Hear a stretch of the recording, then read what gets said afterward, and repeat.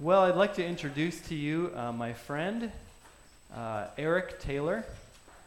Eric spent most of his life in Vermont. He attended the Jericho Congregational Church for many years with his family. He now has 2 adult children. 3, excuse me. And Eric now lives in Pennsylvania, where he works and is an elder at his church. He's on the preaching team. But Eric is also a writer. We met each other through the Vermont Christianity and the Arts Conference, which he did a lot to organize and run the last couple of years. So Eric is a published author.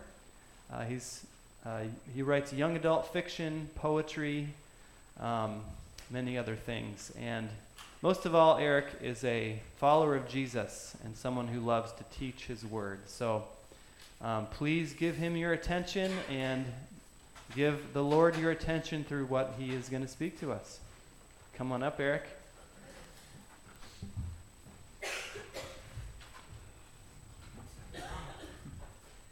Yeah, not only do I have 3 kids, I have 4 grandkids now. So. All right. Well, we just had Valentine's Day. And so I thought it would be useful to think about. We've been going through the wisdom books at our church, preached through Song of Songs and Job and Ecclesiastes, Proverbs. And the wisdom books give us insight into how to live our life well and how to live our life in godliness. I wonder if there's one of the ladies here who would volunteer to score the effectiveness of a couple romantic statements. Anybody who wants to, you just have to write a score on a piece of paper here. You don't have to say anything. You're getting volunteered. Would you mind? Yeah. Okay. You can even stay in your seat if you want. And there's the pen. So what I'm going to do here is I am going to utter a couple of what I think are just wildly romantic statements. And I'd like you to score them. Top score is a 10. That's like this would have really won your heart. A 0 is this is a total fail. You haven't got a clue about romance. All right. Are you ready? Okay. I just lost my place in my notes. Your nose is like a tower. I took this from the Bible, people, so this should be good. Your nose is like a tower. No, you're not rating me. Hold up the score. If you. Oh, write it big. What? Did I get a 0 on that? Jeez. Okay. All right. Well, let's try again. Your neck is like the Tower of David, hung with warriors' shields. 1,000 warriors' shields. 0. And you wonder why I'm single here. Okay, let's try one more. I think I can do better. This is like the crowning glory of my romantic statements. Your hair is like a flock of goats.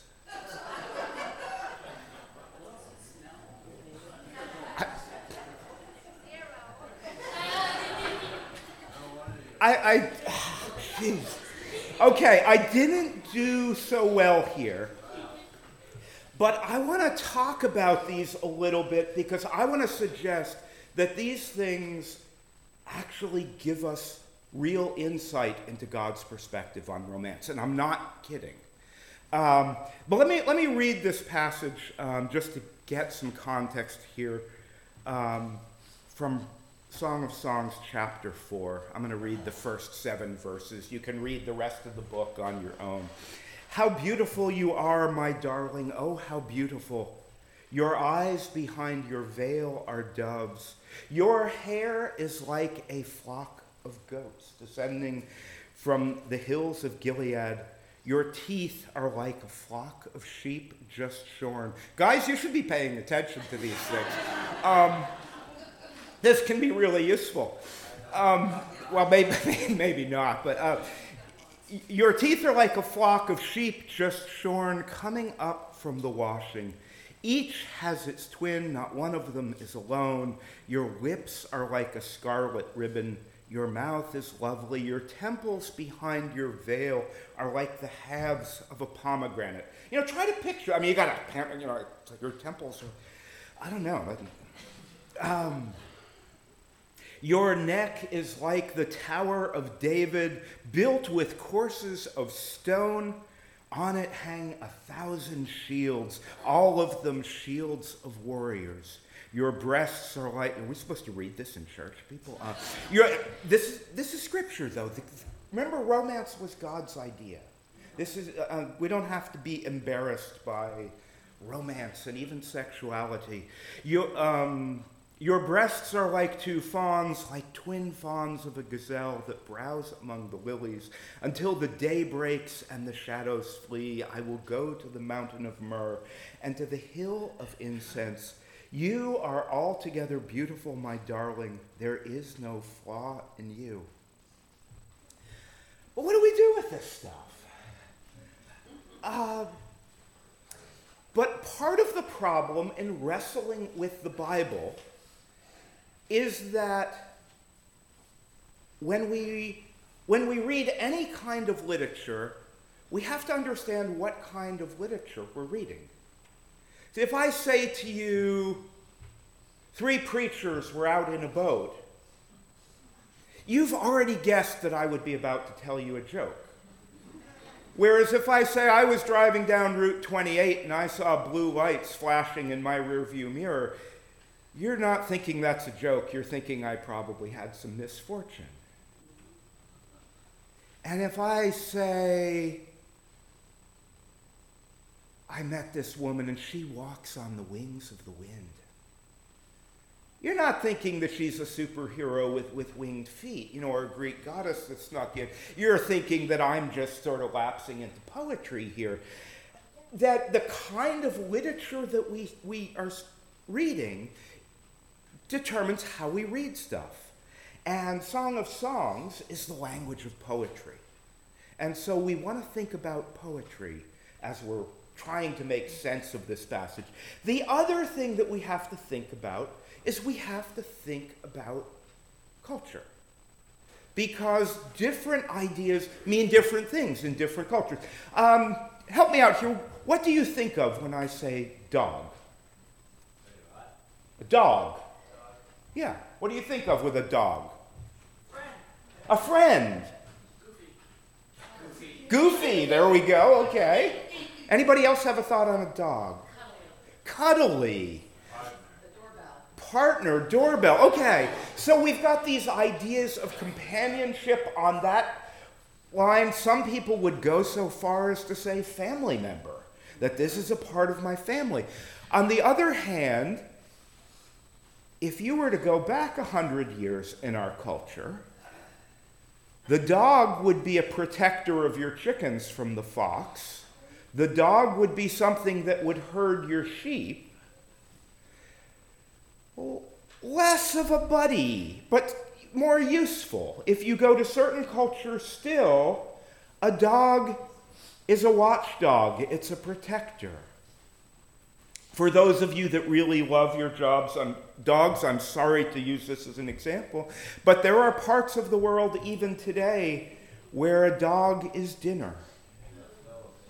I've been in some of those countries. And so something that seems like, how else could you think of a dog? You could think of a dog, it turns out, in a lot of ways. And if you were to go back to New Testament times, dogs were largely wild animals. They were scavengers. You didn't keep them as pets, but they would clean up the dead stuff. If an animal died, a dog would come and eat it. They would eat unwanted scraps. And so the dog became this cleanup mechanism for the community, but not something that you would bring into your house. So culture is going to change how we view images. That's going to help us as we look at this. Oh, let's just do one more animal and then we'll jump back into the text. Think about a goat. What's your image of a goat? Eat anything. They'll eat anything. They'll eat the clothes off your clothesline. They'll eat a tin can. Okay, so we've got this. What's that? They eat waxed fruit. They eat waxed fruit. Okay, so we have this garbage eater. What else do we think of when we think of a goat? Smelly, especially male goats, right? What else do we think of for a goat? If you've watched YouTube videos of fainting goats, a friend of mine said, "Oh, they're kind of cute." Satan. Okay, so you've got these horns on the goat that seem kind of devilish. Any other image for a goat here? Food, okay. They're dangerous. Okay, we have the dangerous goat. All right, so we've got a bunch of images of goat. But if I'm going to say to some young lady, your hair is like a flock of goats, our cultural images are coloring what we hear. But here's what Proverbs says about a goat. The lambs will provide your clothing, and the goats the price of a field. So according to Proverbs, if you've got goats, you've got money to buy what you want. Goats are riches. And in fact, you didn't have a bank to take your money to. If you wanted to have money in biblical times, if you wanted to have riches, now you could get some jewels and silver, but mostly the normal person, if they wanted some riches, they would try to increase their holdings of land, and they would try to have a lot of goats. Here's what Proverbs 30 says. 3 things are stately, dignified in their tread. 4 are stately in their stride. You want to think of something that's really lofty and dignified. Here are the 3 or 4 things. The lion, the mightiest of beasts. Okay, I can buy that one. The lion does not turn back before any. So the lion's unafraid and dignified. The strutting rooster. The he-goat, the smelly he-goat. And a king whose army is with him. That goat is being put in its dignity with a king, with his army. And so, culturally, think about the goat for a minute. The goat was the source of meat. Someone actually brought up the idea of food. The goat was the source of milk. The goat was the source of wool, which made cloth and blankets and tents. The goat was your source of leather, which made various things that you used in life.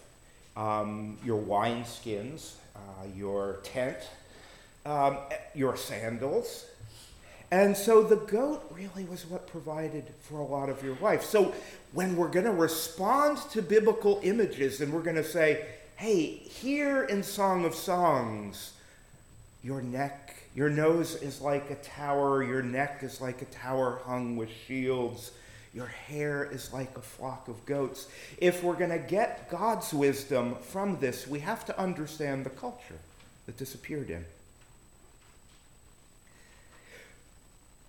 So let's start with I just want to look at these 3 because I think these 3 images, your nose is like a tower, your neck's like a tower hanging with shields, and your hair is like a flock of goats.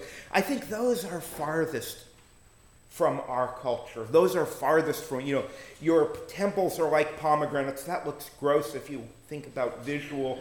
But, who wants to have temples that are these great big balls? But at least the pomegranate is sweet and juicy and it's refreshing. And so some of the images here in this passage, we can at least do a little better with. But your nose is like a tower. I got a 0 for that one. We use facial images when we talk about things. Tyler turned up his nose at my idea. It's not really his nose, it's really his internal response. So we use the face. He set his face against me.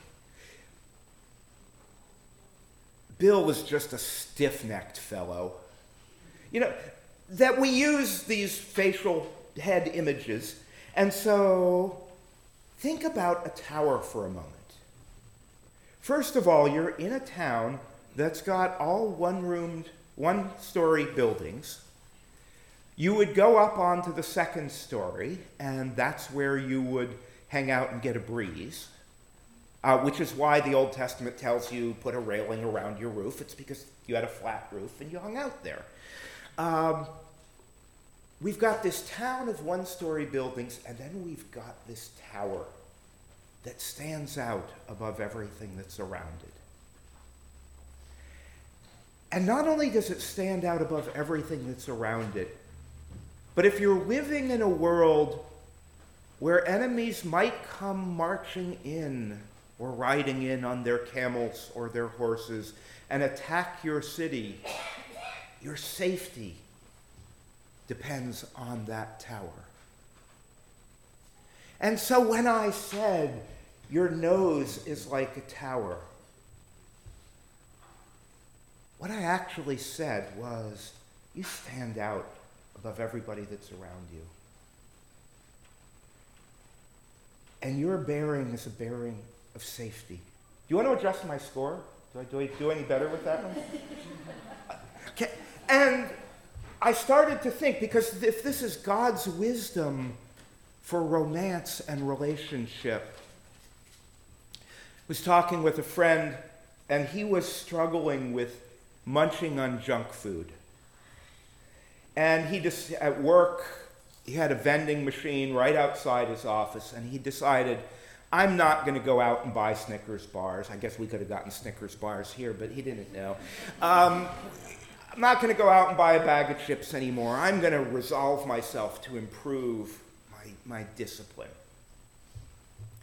The first day of this resolve, he said, he made it to about 10:30 in the morning before he went out to the vending machine and bought junk food. And he came home at the end of the day and he told his wife, I made this resolve and I didn't make it past 10:30 in the morning. And he said her response to him was this: what are you doing wasting our money on junk food? Don't you think we have more important things to do with our money than that? I've got news for you. That's not safety. If you're going to enter into real romance, if you're going to have God's satisfaction in your life, we need to be safe people. We need to be people who can be real and who can be vulnerable. There's a writer, Brené Brown. She's written she's a researcher in sociological field, and she has written over and over again about how, in essence, all of us feel this sense of shame about different things. We all tend to want to hide ourselves because we don't feel like we're quite enough. We don't feel like, the other guys are stronger or taller than me. Someone else is prettier. I feel like kind of a fraud at work. I do my job, but if they really knew how incompetent I was, they wouldn't have picked me. Everybody's got something different that they feel not enough about. And this wasn't what Brené actually wanted to study, but she studied this and she discovered that everybody's carrying around some sense of shame, some sense of not being enough. And she discovered that the only real antidote for this is vulnerability. That we have to open ourselves to somebody, but we have to open ourselves to somebody who's going to be safe to open up to. And so the scripture says that if you're looking for godly romance, here's the starting place: being a person of safety, being a person whose nose is like a tower. And so there's this invitation in this seemingly obscure passage to look for, you want to have a good relationship, be someone who's safe. I have a cousin, I haven't seen him for years, but when I visited him, he and his wife were just always taking these little shots at each other that, oh, that was stupid what you said. That's marriage. Yeah, a friend of mine, actually, she and her husband were having an argument, and he said to her, "You're stupid." He apologized for that. But a month later, she was talking about it, and she still said, "A month ago, you said I was stupid."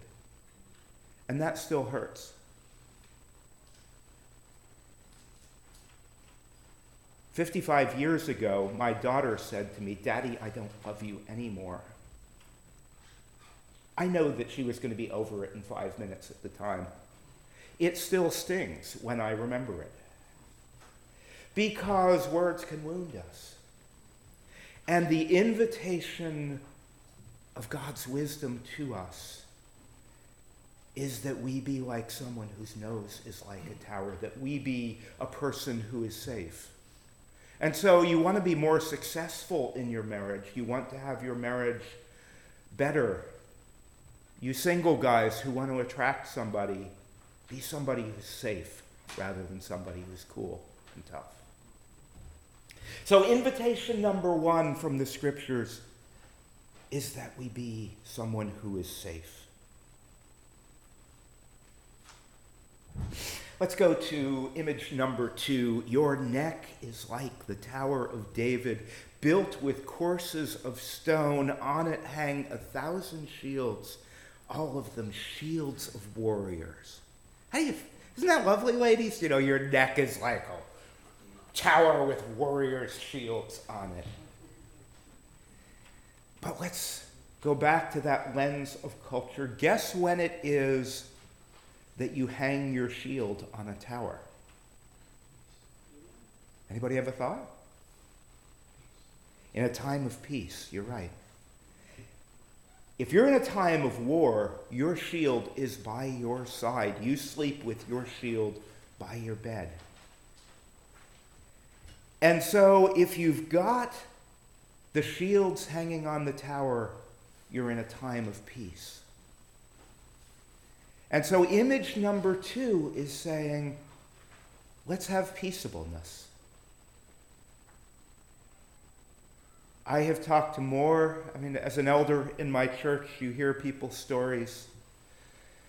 I've talked to an awful lot of people whose home is a place of tension for them. Who you come in the door, I had one friend who said, "Yeah, I go to work and I work all day, and it's not always easy, and sometimes, but people often affirm what I do." I had a pastor friend, not the church I'm a part of, not this church here, don't worry, who said, "When I get in my house, my wife is not happy because I don't make enough money. The church was small, it was struggling, and he was never enough. And she let him know. And that's not a household of peace." And so the invitation here is that we be safe people and that we cultivate an atmosphere of peace.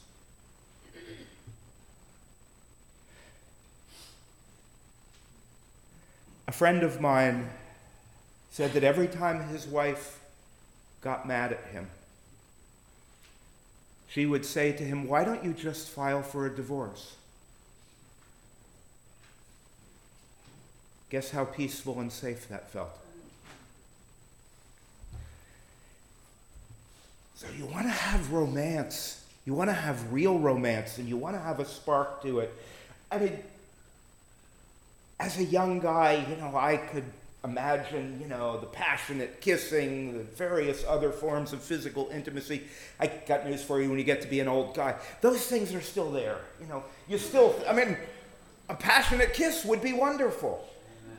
But that's not the foundation of romance.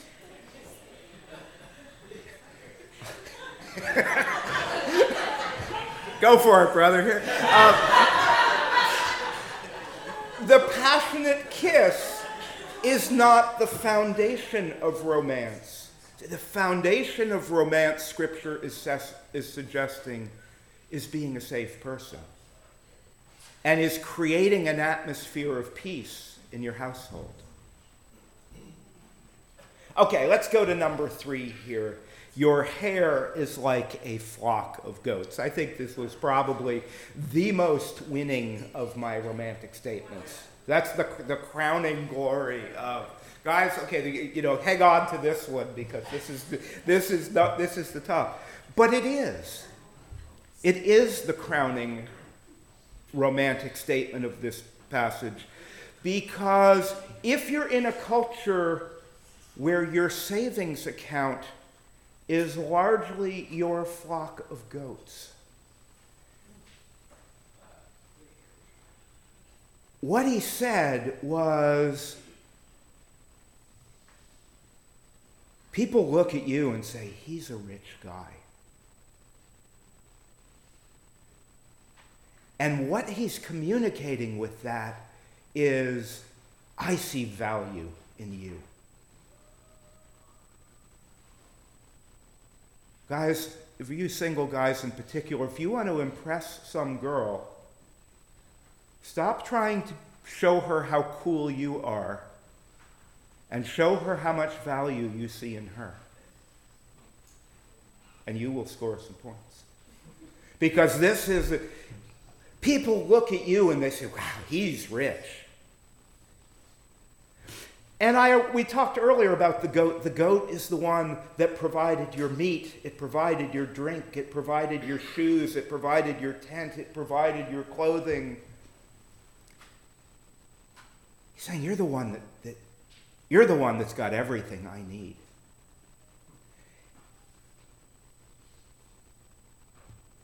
A friend of mine, again, I've unfortunately heard too many sad stories, but this is a friend of a friend, but the friend was telling me about it. She said, yeah, she said, don't you ever make lunch for your husband? Oh no, I make him do it himself. He's got to be responsible. And every time this woman asked her friend, well, don't you do something nice to make your husband feel special? It's like, oh no, he's a jerk, and I'm going to show him. You see, that's not caring for what he needs. And I can tell you that guy would not have felt very loved. You want to love in a biblical way. Start loving by meeting real needs. Start loving by taking care of the person. Start loving by looking out for what they want. The author, Gary Chapman, I think it was, who wrote The 5 Love Languages, he talked about the fact that often we're trying to show love for each other, and yet we're not meeting the needs that the person wants met. Told about stories, this husband who would come home from work and come in, and his wife would say, hey, you want to sit down and talk? And he said, yeah, sure, I'll be right there. And 10 minutes later, he's disappeared into the other room and hasn't come out. She said, hey, where are you? I thought you were coming to sit and talk.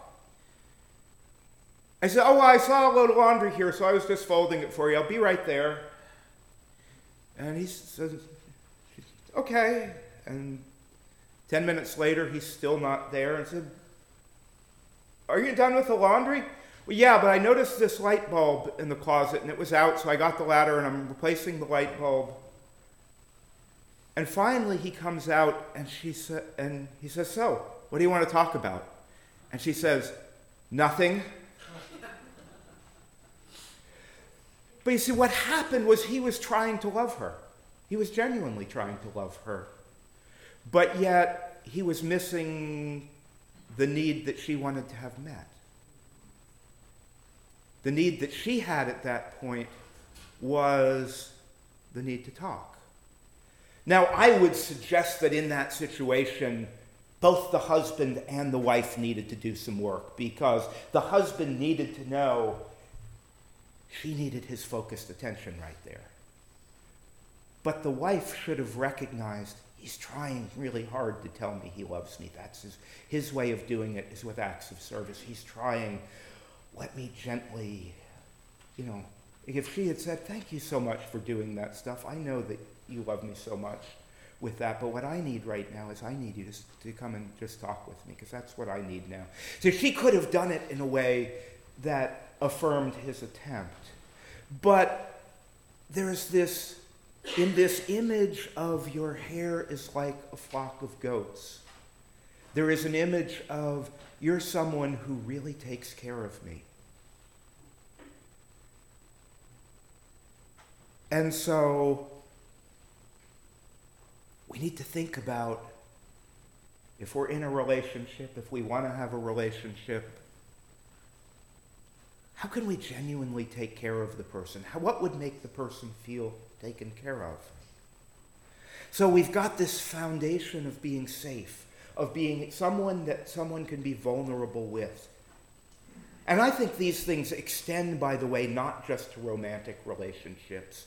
If you want your kids to talk to you, work on being someone who's safe to talk to, instead of someone who's got the word of correction. One of my sons, he was pretty pissed off at me when he was 17 or 18. And I don't know, a couple years went by, and he finally got to a point, he said, okay, I'm ready to talk about this now. And he said, Dad, I've never felt like I've measured up to your standard. I never felt like I was good enough, because you always had a better way to do everything. And he was right. I actually didn't think of him that way, but I have this sort of engineering brain that likes to analyze things and likes to think about how could we do this process better? It works really well at work.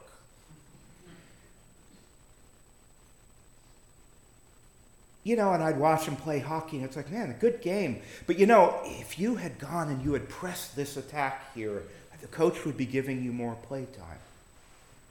And I was genuinely trying to help him.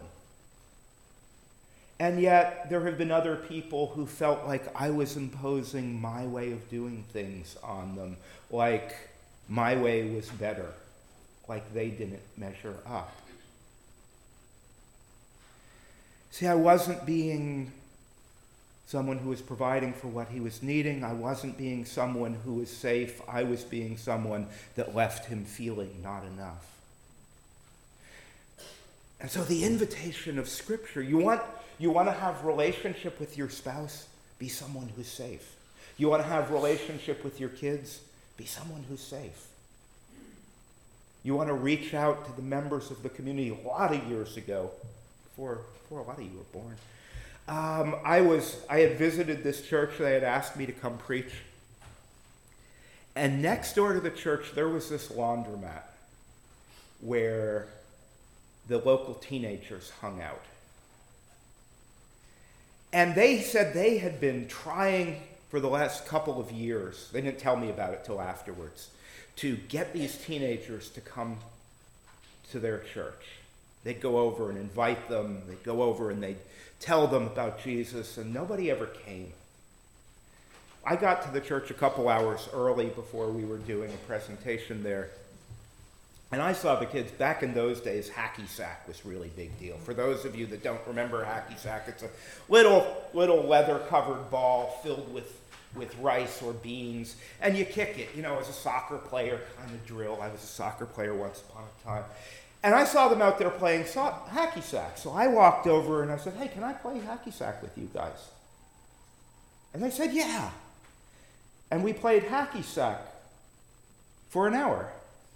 And I said, I got to go over, there's a thing at the church, I've got to go over there. And 3 of them said, can we come with you? Because I was someone who was safe and who was with them, not someone who came to correct them. And after that, several of the elders in that church went out and bought hacky sacks. And it's like, no, guys. See, you've missed it because, I was a soccer player, so I liked hacky sack. That was my kind of thing. I just went and did it with them. The problem isn't that you don't have a hacky sack. The problem is you aren't safe. Now, I didn't know, I couldn't say that at the time. I was, in my early 20s at the time, and these were older men. And I didn't put it together until later, but you want to have relationship. The biblical foundation for romance, the biblical foundation for relationship is safety. The biblical foundation for romance is that you're the kind of person who's going to protect them. The biblical foundation for romance is that you're going to honor the person. If you're going to say your hair is like a flock of goats, I'm saying I hold you in high honor because you're the person that is the riches in my life. You want to have relationship, then you're going to have to find a place of honor.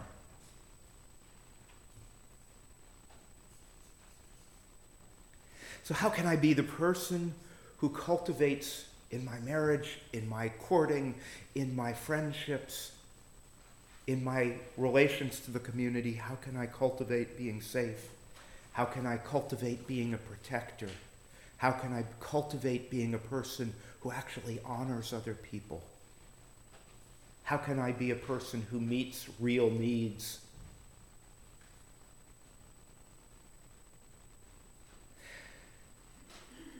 Both Jews and Christians have taken Song of Songs as an allegory of the love of God for his people. I tend to be a little bit nervous with allegory, but here's the Jewish philosopher Maimonides. It's a hard name to pronounce. Maimonides. There we go. What is the proper form of the love of God? It is that he should love with a great, overpowering, fierce love, as if God were lovesick for a woman and dwells on this constantly. It is to this that Solomon refers when he says, "For I am lovesick." That's from chapter 2, by the way. For the whole of the song is a parable on this theme. If you want to grasp the good news of the gospel, that's really it in a nutshell. God is lovesick over you. Read the book of Hosea, and over again, God says to the nation of Israel, the church at the time, he says, "What can I do with you guys? You keep running away, but I can't not pursue you. I'm like a lovesick teenager. I'm flipped out over you." And so when we think of these images of God in Song of Songs, think about God as desperately in love with us. That Jesus is the one who keeps us safe. That Jesus is the one who offers us peace. That Jesus is the one who provides all we need. And if in your faith you're saying, man, God is up there in the heavens and he's angry because I don't quite measure up. Man, there are these sins that keep showing up in my life, and I'm kind of ashamed to even... It's like God knows. And God's not saying, "Tyler, you don't measure up." He's saying, "Tyler, I'm lovesick for you." And if you're finding yourself coming to God with shame, then you're missing the safety and the security and the protection that the gospel says is yours in Christ. So this is our lens for romance, that God... Let's go back to those three images.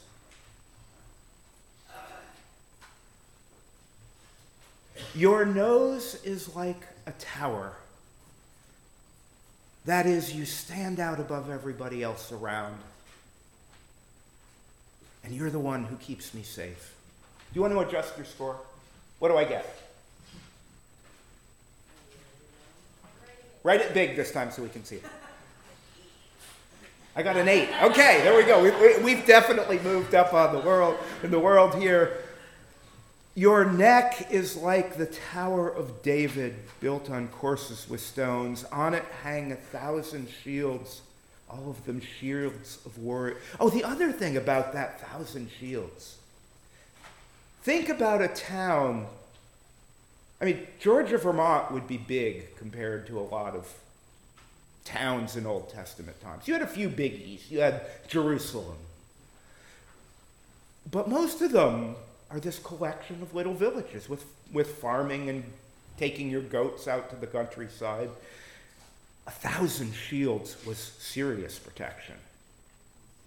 And so, in this second image, your neck is like the Tower of David. Once again, you're standing up above the city. And you are the one who protects me. And when I'm around you, I'm at peace. You want to adjust the score on that one, or I still get a 0?